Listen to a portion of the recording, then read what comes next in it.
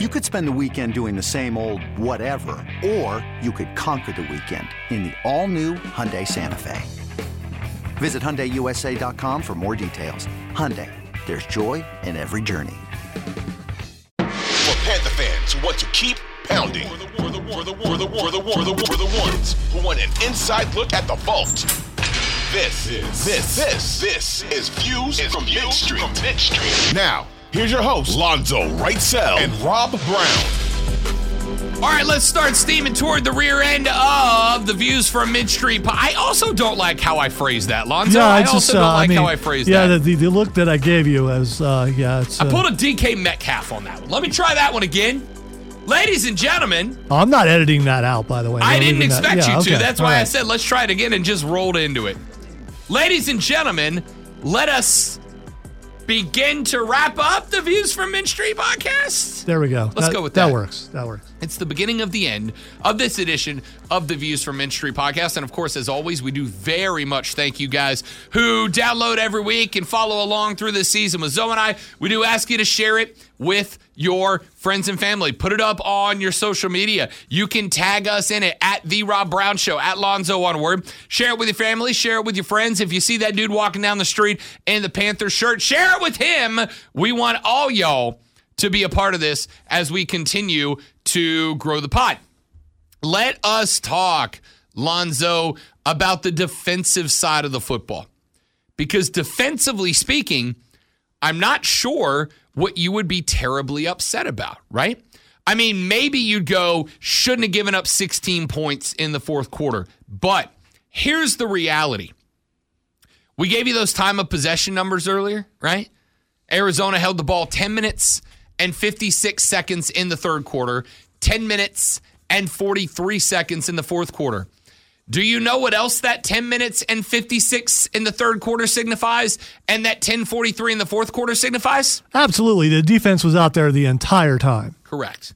It means your defense was working combined between those two periods for 21 and a half of those minutes. 21 and a half minutes of football clock.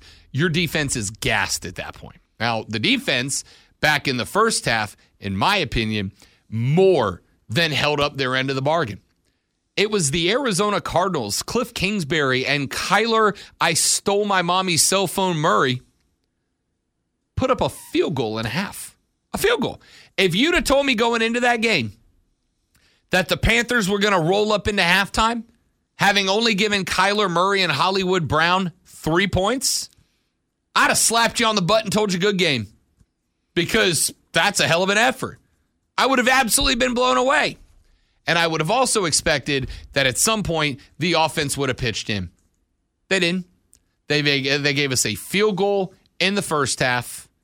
They gave us 6 points on the back end. The defense, Frankie Louvu is a machine right now. He's a machine. I'm enjoying watching this kid fly around and play. The defensive backfield for the Panthers has been exceptional.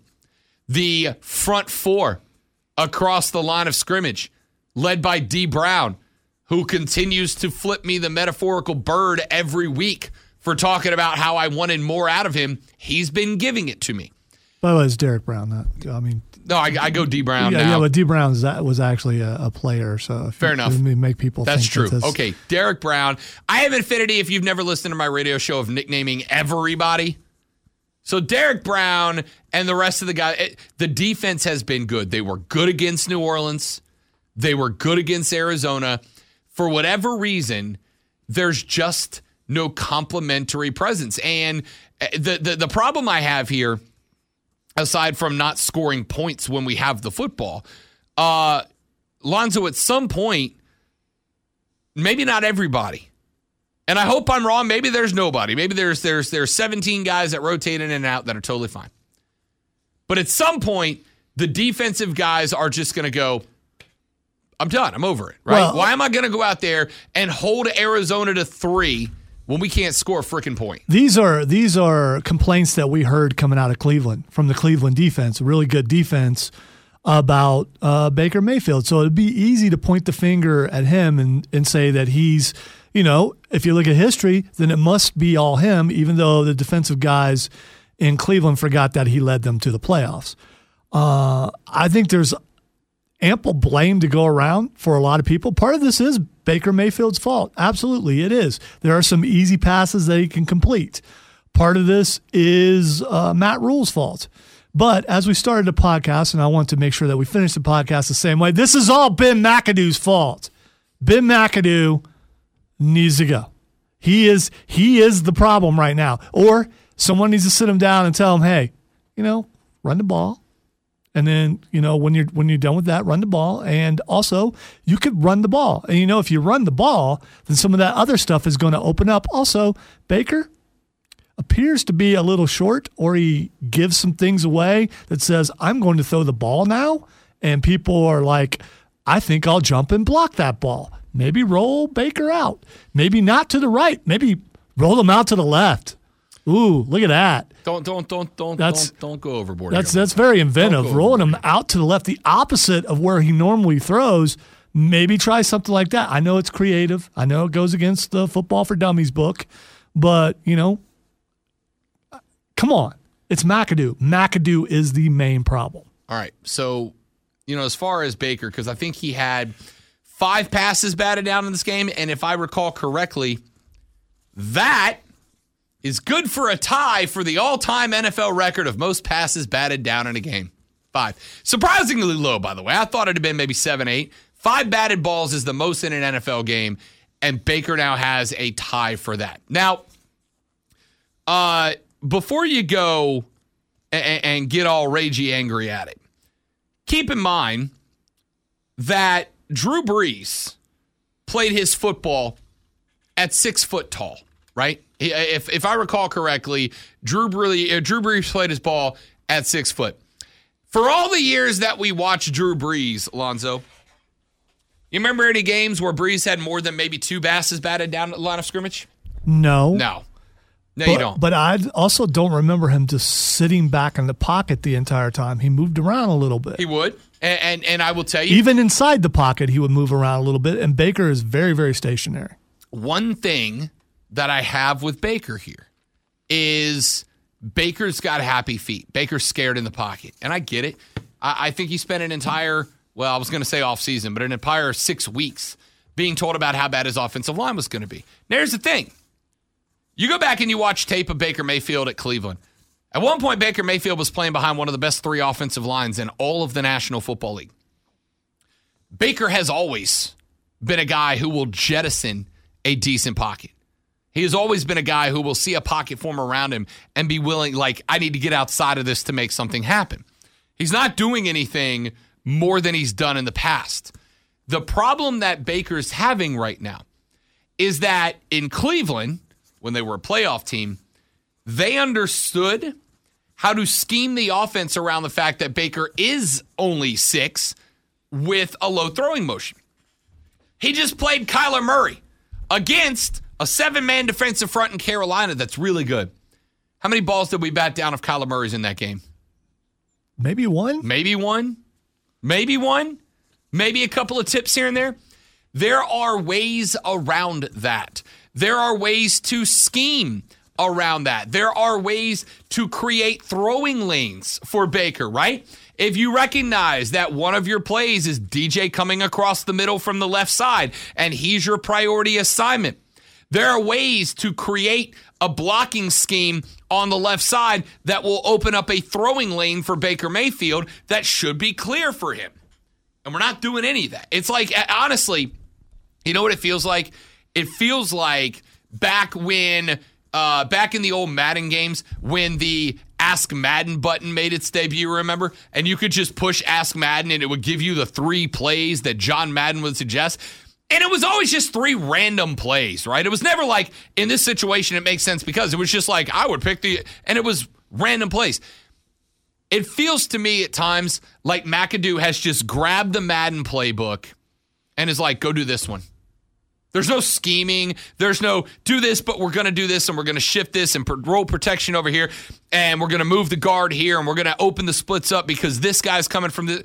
It just feels like he just went online, found a how to coach an offense playbook, handed it to Baker, and was like, I'm going to pick a number, and then you run that play. And that's like our whole offense right now. I know Lonzo thinks I'm a pessimist right now, but I feel like that's just reality at this point. So the thing is, I've said this entire podcast, and I also said on the show today, that I think Ben McAdoo is a problem. If you get rid of Ben McAdoo, who's the next guy up, and will they be more creative with plays? Because I really think that the talent is there for the Panthers to win some games. They were really close to first couple games. This game had a shot at it well into the third quarter. We're in the game, but the play calling is really, really bad. So, I mean, how do you fix that other than, at this point of the season, can you revamp the whole thing? I'm going to tell you right now, and this is the part that I don't like saying as a radio dude who wants the Panthers to be good and as a Panthers fan who wants the Panthers to be good. This season's a wash. The season doesn't matter. No 1-3 teams are making the playoffs. It's just not happening. 1-3, and the only team we've managed to beat is a team that should be 0-4. We're not good. We're not making the playoffs. So the question now becomes, and we'll get into this a little bit more on the Wednesday pod. The question now is, how much are you willing to make this season hurt to give us the best crack at rebounding next year, right? Do you let Matt Rule go midseason? If you do, my genuine, honest question would be, I don't really care who comes in, because at some point you got to go, it doesn't matter if we lose 12 or 15 or 16. We don't win another title. I don't want to lose to the Atlanta Falcons. I certainly would love to sweep the New Orleans Saints, however that comes into play, right? But at some point, you just got to rip the Band-Aid off, Lonzo. And I'm afraid if you wait till the offseason, you will have let the wound underneath it fester for too long. All right. I can't. I just can't say the season's an entire wash yet. I can't. I think there's some adjustments that can be made and some games can be won. Can they still make the playoffs? I don't know. Just because something hasn't been done doesn't mean it can't. I'll tell you this. We got San Francisco. We got L.A. We got Tampa. If we take one of those three games, I'll be blown away. Well, and I hate that. The Tampa game is not as tough as it used to sound. No, Tampa's not as good as they are. I mean, they're 2-2, and I got a feeling they're going to lose more than we thought they were. We considered them, and I considered them an NFC front runner this year. They ain't anymore. But it's still Tom Brady. It's still the Bucs. They're still better than we are today. It also comes down to this: as far as the division goes, nobody's really good, including Tampa Bay. Tampa Bay may have more potential, but they're not that good right now. So you could have a losing record and win this division and make it to the playoffs. Now you may say, oh, no, I don't like that. Well, I don't care. You still make the playoffs. As of right now, the Bucs are 2-2. The Falcons are 2-2. The Panthers are 1-3. The Saints are 1-3. So we're the a game back. Panthers are a game back. We're a game back. You're not wrong. All right, seems like as good a place as any to call this one an afternoon. We will drop the Wednesday pod, which, of course, will be a little more hindsight reaction, as well as any news, notes, transactions, and reviews of the press conferences between now and then. Friday's pod will be our preview pod, where we will take a look at this Sunday's matchup when we take on the 49ers at the bank, back-to-back mid-afternoon slots. We went 4 o'clock this weekend. We'll go 4 o'clock next weekend, and we'll have that breakdown. Actually, we're going 4. How about 3 in a row, though? 4 o'clock against the Cardinals, 4 o'clock against the Niners, and then 4 o'clock on the road at L.A. We're getting our national time, I guess. Hooray. All I can say is I guarantee you that the next podcast, I'm going to bring more positive than Rob's negative. It's going to be difficult, but I'm going to do it because we can go that will lead us towards sunshine. How poetic from the great one, ladies and gentlemen. All right, that's it for us. Next pod drops on Wednesday. In the meantime, again, do us a favor. Tell your Carolina-loving friends and family all about the Views from Mint Street podcast. We'll see you Wednesday, folks. Keep pounding, baby!